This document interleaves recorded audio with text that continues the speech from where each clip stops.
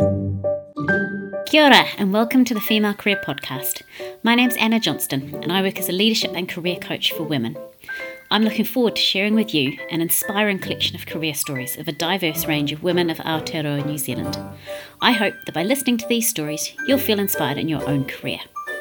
If you do enjoy this story, please head along to our website, thefemalecareer.com, where we have lots more stories of wonderful Kiwi women and their careers. We'd also love you to subscribe to our podcast so that you have all the episodes at your fingertips, and please do tell your friends and family about it too. For now though, I hope you enjoy listening to this career story.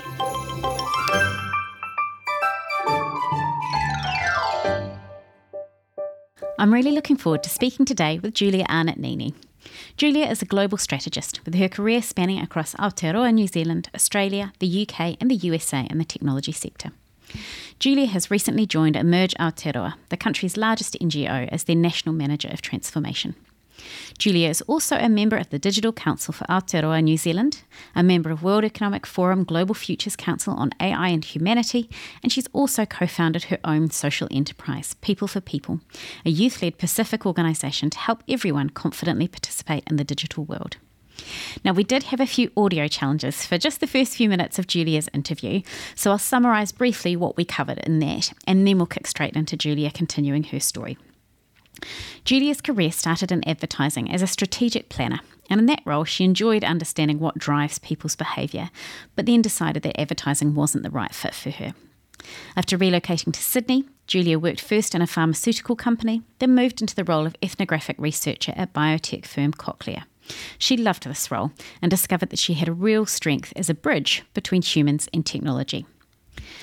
Julia was just 23 when she experienced a Me Too moment while working at a healthcare research agency, and this was a turning point for her in her career. The company moved her to a different team rather than directly addressing the situation, and Julia was left feeling hurt and afraid. She knew it was time for a change. I remember sitting and thinking, I was so afraid of going overseas because I was young and I didn't want to go alone and I'd never been. And I was like, bad things can happen to me anywhere. And I was living in Sydney. My dad was in Sydney. It was had a really great quality of life. And I was like, well, why not try? Why not see what the big wide world would offer? And so I literally spent 6 hours redoing my entire resume. And all I thought to myself was, the worst that could happen is I get a no. And then I just stay where I am. That's the worst thing that could happen. And so I literally got onto LinkedIn and I had this wacky resume, honestly. It was like, I had like a map on the front. Like I was just spinning yarns, just trying to stand out in the crowd. I literally went, it was like job, strategist, sector, technology, location, worldwide. And I just started applying for jobs. I went for like Shanghai, Singapore, New York, anywhere where there was a big city. So I thought that the numbers would work in my favor. The odds would improve. And I just applied, and Quick Apply was my best friend because you didn't have to write a cover letter. And I just started whacking out these random applications all across the world. And I closed the laptop and I thought, you know what, at least from this situation, I've done something that's furthered myself. And that's something I can walk with my head held high from. And then I got this random call from Romania a couple of days later. And I was like, shoot, where is Romania on a map? I do not remember applying for a job in Romania. And it was the recruiter for Hewlett-Packard for the role of strategic planner in the United Kingdom and Ireland. And I honestly had forgotten I'd applied for this job. And they said to me, they were like, hey, so we're just wondering, why did you apply for this role? And I was like, oh, well, it didn't say you couldn't. And so I had 5 interviews. It took 6 weeks, and I got the role. I don't know what they were smoking out in California. It is legal, but I don't know how I managed to get through. And 2 weeks later, at 24, I was moving to London with my British passport. Thanks, Mum. Julia, I'd love to ask, because a Me Too moment is not an unusual thing for women, and particularly young women in their careers. Hopefully less usual nowadays, but of course still happens, unfortunately. Have you got any advice for other women who maybe have experienced challenges, say, around sexual harassment or inappropriate behaviour in the workplace? Yeah, it's I'm still experiencing it. I've just experienced it, unfortunately, this year. You sort of hope that I don't know why you think as you get more credible, or you kind of continue to have your receipts and prove yourself, I suppose, that you somehow, I think probably naively think that maybe you're less susceptible, but it's actually not the case, is it? I'm really mindful of speaking about like advice, I think, because every situation is so deeply personal and it really goes back to the person. I think when I was younger and the way in which I saw it, I definitely thought it was my fault. I thought that I was the problem. And when I spoke up and I was shut down quite so harshly and so pathetically, to be honest, by complete cowards, I didn't have it within me then to fight the system or to fight the organization. And, I obviously got moved out and shifted into a different team, and I got isolated from the group, right? And there's something to be said in terms of what the 24-year-old Julia and sort of 23-year-old Julia and how she navigated it, which was to go away and rise above and rise away from the system. But the version of me now at 29 years old is willing to kind of stand tall and to face the system and to say, I will not leave this space because of other people's lack of, ethical and moral and good behavior. I will not be punished for the shortcomings of others. But it's taken me a long time to find that voice and find that mana, and to also find that level of willingness to put myself up on the line, to lose everything for the sake of the greater good and for the next generation that are coming through. And I will say, when I was younger, I was a lot more afraid.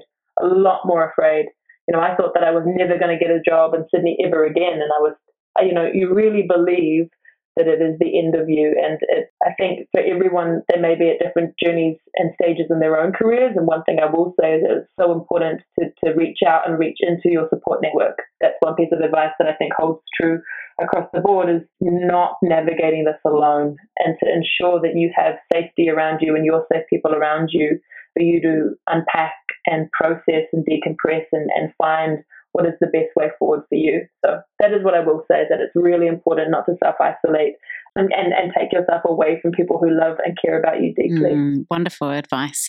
As you said, everyone's situation is different, but one thing that stands true is to reach out and look for support in that situation.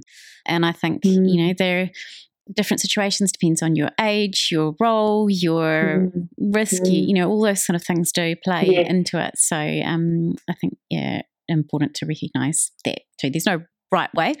And as you said, I wish it still didn't happen, but unfortunately it does.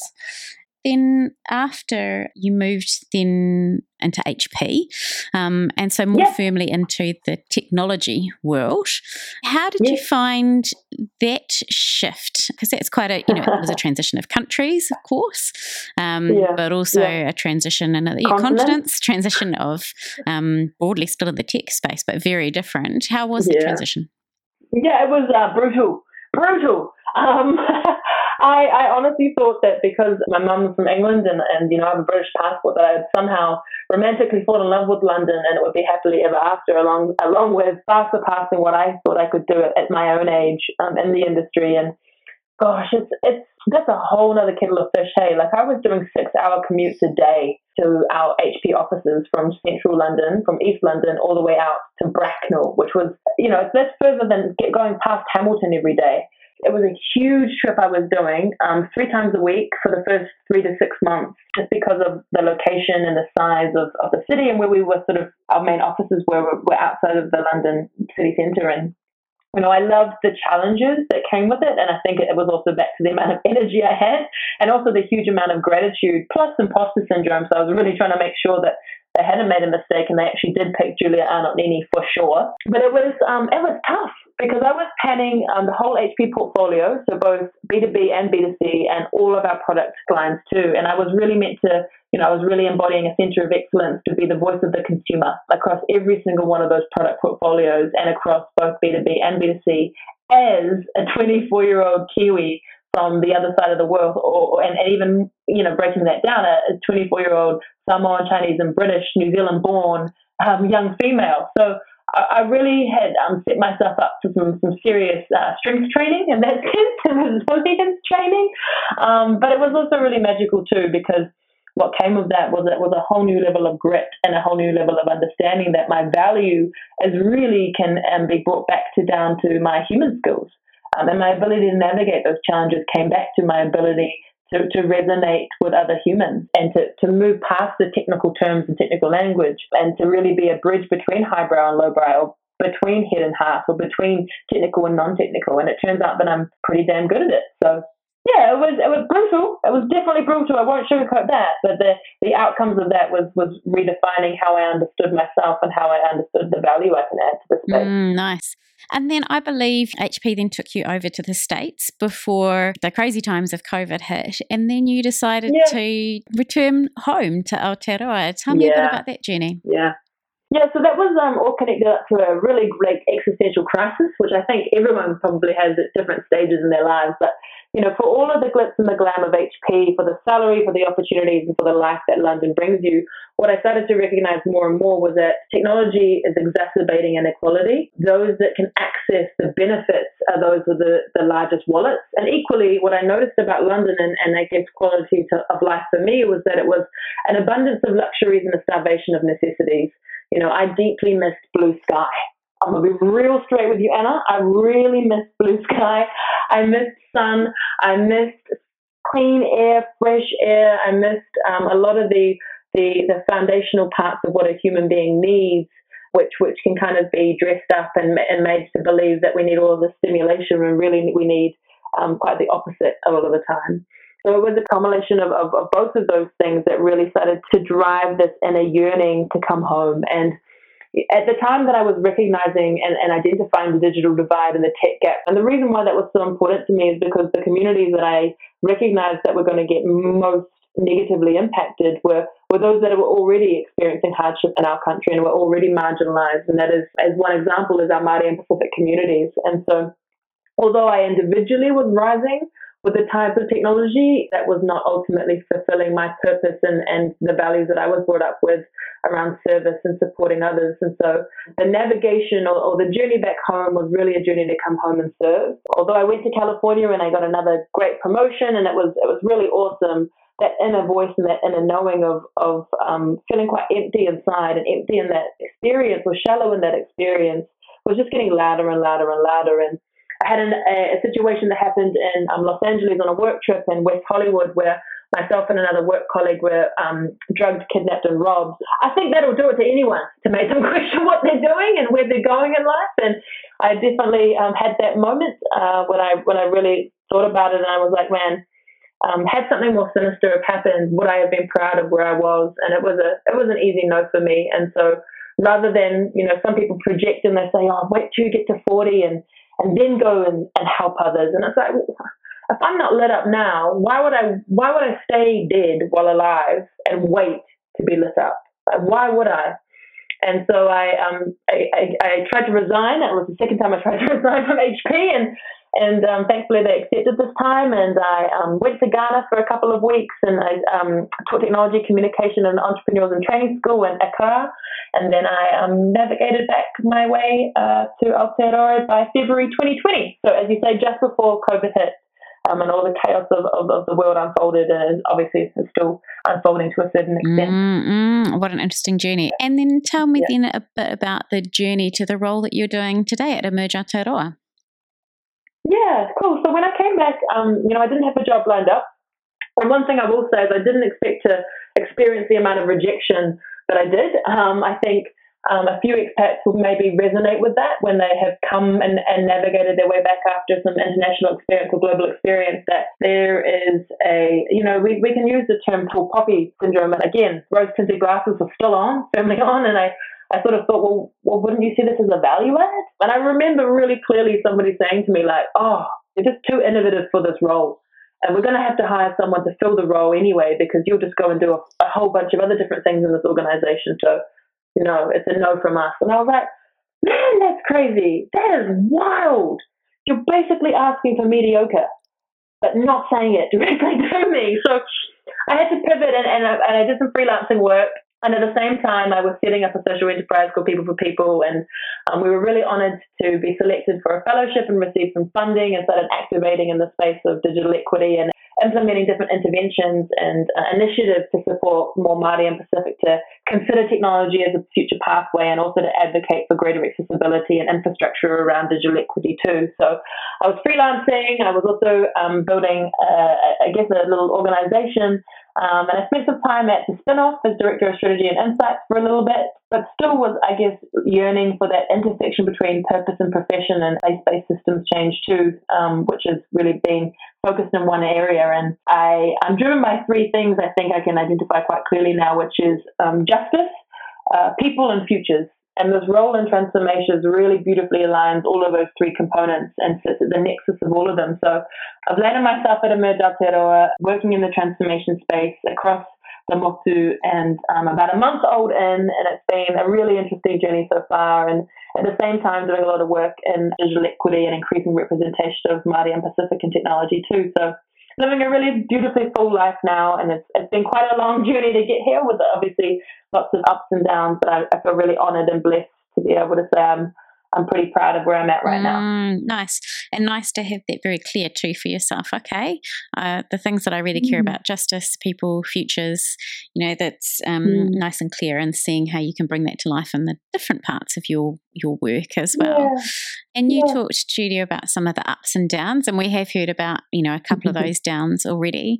If you look back at your career to date and you think about it, are there any other tough career challenges or moments that you wanted to share?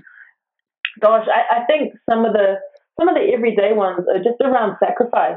You have to get really comfortable with sacrifice and loneliness if you're going to live a big life. And I don't think I fully understood that, because when I came home, I just had one job. I had the job. And when I landed, I very quickly started realizing that I had a lot of different jobs. And again, as I recognized that there was areas in which I could add value, trying to navigate where to show up and where not to show up, and to kind of really be comfortable with potentially not having as much of a social life, although that's obviously not advisable. And perhaps my health and well-being also took a big sacrifice for a good few years there. I was just hustling to break through, and hustling to prove, and hustling to sort of have your receipts, hustling to build credibility, like any new person in any new brand or any new organization has to do that. And that's something that you have to get really comfortable with. And it's not easy, it's not easy, and it's not glamorous. And there's a huge amount of loneliness that comes with that, because it gets very difficult for people to resonate or understand too, when you're walking a very different path. Why are you doing that? And I remember my therapist saying to me really honestly, he's like, Julia, you're going to make a lot of people feel insecure. And you won't be trying to do anything, but that will just be some of their responses to you. And, that really broke my heart, because I'm not trying to hurt anyone or make anyone feel a type of way, but I also had to let go and feel okay, in the sense that, this is a really lonely journey. So I think some of the daily sort of battles I still have is definitely around feeling sometimes a bit isolated or a little bit sort of quite different compared to most, and equally some of the sacrifices you have to make as well. Although I'm definitely working on shifting that now into more of a maintenance phase than an establishment phase, so I can kind of have a bit more of a fuller life holistically. And I know outside of kind of the day job, you do a number of different other roles as well. How do you find some kind of a balance between the more career side of your life and your broader life? You know what? This is probably about a month in that I'm trying this, honestly, Anna. This is brand new for me. I took about 5 weeks off between the spin-off and this new role, and oh man, it's nice to have time, eh? Holy heck, I was like, this feels pretty good.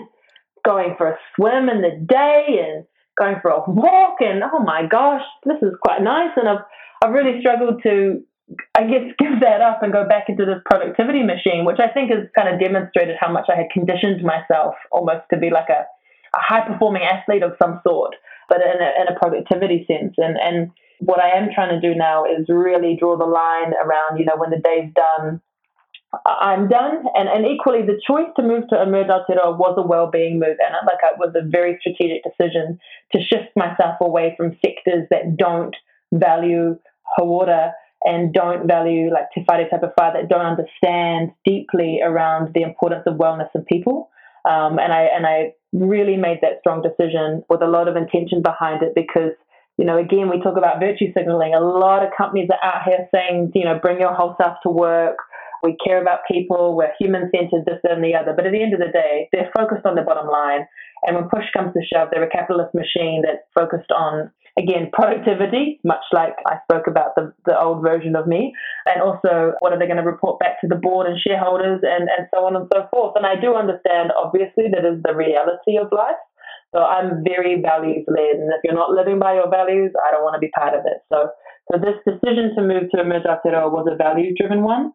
And it has also allowed for me to be a lot more confident in saying, I am going to switch off. I am going to go play tennis after work like I did today. I'm going to go for a swim in the morning, and not to feel shame or guilt around that. So it was a combination of making a better decision around my employer, and equally it's about believing in myself that, I am worthy of this, and I'm not going to get fired if I look after myself, And I think, again, that's sort of a lot of lies and fallacies we're told. If you're not constantly delivering, that somehow you're not worthy. So yeah, I've been doing some deconstruction work as well. Really interesting work and interesting thoughts. And I know that a lot of people go through that similar thought. As you said, sometimes you have to step off for a little bit to recognise how fast you are running. And sometimes the environment and the pace that you're in the environment can help reset you a little bit. We talked a little bit, Julia, about some of the tough times. I guess, as you reflect, what have been some of your proudest career moments? Yeah, I mean, honestly, getting that gig at HP in London at 24, that is just loose. That is just seriously wild. I never saw that coming. And that, again, maybe that's the universe equalizing or stabilizing from where it sort of was driven from originally. But that was an insane moment. Equally working at Cochlear, being able to be transferred to USA to work in California, that was far beyond in my wildest dreams. Being able to take my mum for a trip in Italy to be able to give back to her and honour her and all of her sacrifices that she went through. Spoiling my mum is a way I feel like I'm, being a good daughter, but also just paying her back for some of those sacrifices. I think now it's some of the proudest moments are really around how I'm supporting others, activating others into jobs, some of the initiatives we've done where we see, rangatahi's faces completely light up with the opportunities that we've built for them, the beautiful messages that I have inspired someone, or that someone's gotten a role out of a connection or has furthered themselves. All of those moments right now are where I'm the most happiest. And I feel the most fulfilled and most joyful is when I am supporting others, and for me that's just the biggest blessing. And I honestly can't believe that I'm able to live this full life and see others rise, and that's what my future looks like, and that just brings me so much joy and peace. Interesting journey, and as you kind of referred to previously, that a lot of people kind of wait till they maybe are in their 40s or their 50s before maybe going, okay, now I'm really going to figure out what's really important to me, and then I will make that shift. And sometimes it's hard to make that shift at that point in time because you've got sort of too much history and potentially finances tied up in it. And then so actually it's whereas you've gone, okay, no, I'm ready now, and she said what lights me up, and I will do that. And part of that, obviously, you talked about the digital equity piece, but also you can hear that coming through, supporting others as well as that comes through. I will say, I've worked really hard, but I'm also incredibly fortunate that I'm able to not forego financial goals whilst in the pursuit of values. And that's a very new thing. So for example, last year I was able to buy a house. And the fact that I was able to buy a house plus be values driven and choose an organization based on values is a huge privilege. Huge privilege. And it's something that I remember adults laughing in my face back when I was a youngster, and saying that I wanted to pursue both purpose and profession. And they're like, you won't be able to feed yourself. If you choose a values decision, you won't be able to make it in life. And so again, I really want to acknowledge that I am very privileged in that sense, that I can speak so confidently about these moves, because I had to do my time almost to a certain extent in the private sector to be in this position too, I just really wanted to, I guess, acknowledge the privilege that I hold there, that I'm able to kind of live with both goals in parallel. And I think it is important to talk about it because it is a privilege to have the choice to choose to make a values move financially. So it's a great point. You're still, you talked about, when I was a young buck, but you're still pretty young, certainly quite a bit younger than me. So, you've still got lots of career ahead of you. Where do you see your career heading in the future? Yeah. So I'm 29 years old, turned 29 on the 29th last year. I guess I'm a hold on to my 20s all of this year. There's a few different areas that I would love to see myself evolve into. One of which is right now there are no, and again, if somebody does know of someone, please tell me. But from what I have seen, that there's very few, if not no, digital tech CEOs that are of Pacific descent and are whānau or are women, and that those that do exist are not necessarily operating on the same commercial level as some of our counterparts in the marketplace as well. So one of my challenges I've set for myself was wondering, could I evolve into what may look like being a founder of a really commercially successful and an organization that champions digital equity in parallel. And maybe they sit as two entities, maybe they sit as one, I'm not too sure, but there's a space in place that I would love to challenge myself to see if I could I guess break that through that glass ceiling to a certain extent. But additional to that is, we know that Māori and Pacific are 40% more likely to hire Māori and Pacific, and if we can continue to drive that sort of wealth creation within the economy, that it is a form of decolonization. And so that's one piece that I've kind of set out as a challenge. I don't know if I'll make it, and that's also totally okay. Another one is, in my future, I would love to kind of build a community center of sorts. And sort of build what may be a modern day library or innovation hub, a makerspace, and really champion lifelong learning is as cool as rugby or TikTok or anything else. So that's something that I'd really love to try and build and create that safe space for. It's something I'm really passionate about, and equally want to continue to evolve People and build an academy of sorts and uplifting the number of, again, Moana peoples, Māori and Pacific into the digital tech sector, wherever they choose to see fit. And also, additional to that, the deconstruction of the technology sector to also be a safer space for Māori and Pacific to participate and to thrive. So there's a couple of different quadrants. Again, the main piece within all of that is again, justice, people and futures. But yeah, we'll see. I'm a bit nervous to say that out loud because, you always get a bit freaked out. You're like, who do I think I am? But oh well, we'll see. And sometimes you have to put it out there to try it on for size and see how it goes. And also, if you don't put it out there, then probably it might not happen. Whereas now, it's out there in the world, and who knows what happened. I look forward to seeing what the future does hold for you. It sounds whatever it's going to be, and it's going to be an exciting journey.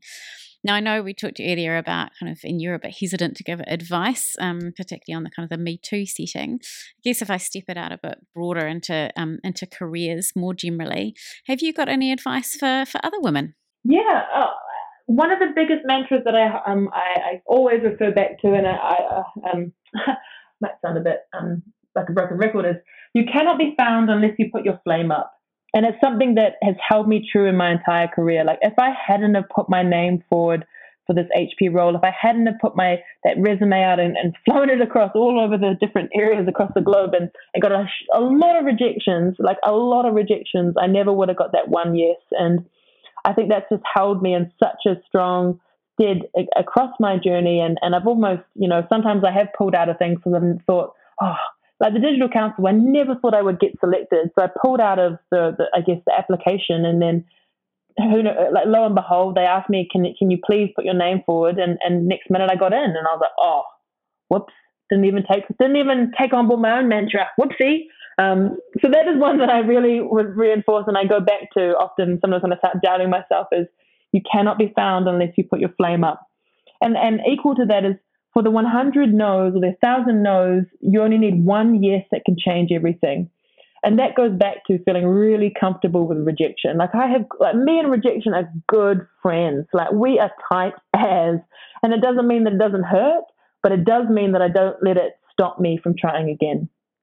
Additional to that, I would say, is there's always going to be people that that are going to tell you are too much of something. I have been told I'm too much my whole career, too loud, too colorful, too bright, too young, too brown, too white. Like, I've been told all sorts of, constantly people will tell you you're too something.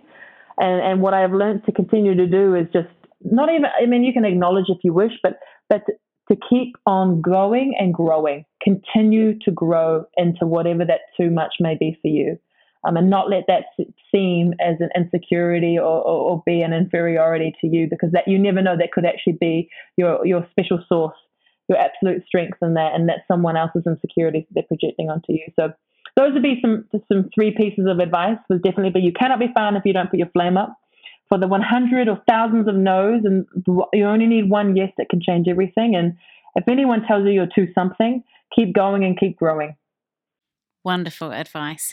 And I certainly think that last one, absolutely, we often get told we're too something. And sometimes the hesitation in that, or the temptation in that space, is to shrink back, but instead to step into it and go, okay, well, what if I was a little bit more? What if I dialed that up a bit more? What would that look like? And then I think probably through that, your flame's going to shine a little bit brighter as well. Yeah, lovely. Julia, it has been such a pleasure to speak with you today. And we've covered such a wide range of topics, which has been fantastic. To hear about your career journey, particularly that journey into finding, what are the things that are important to you? What are your values? What are your morals? What's your purpose? And that journey to finding that has been really interesting to hear. So thank you. Thank you so much. Thank you so much for holding space, and I really appreciate this. I really hope you enjoyed this episode of the Female Career Podcast. Thank you so much for listening. For more inspiring stories of women of Aotearoa and their careers, subscribe to the Female Career Podcast via Apple, Spotify, Google, or wherever you like to listen, so that you never miss a story.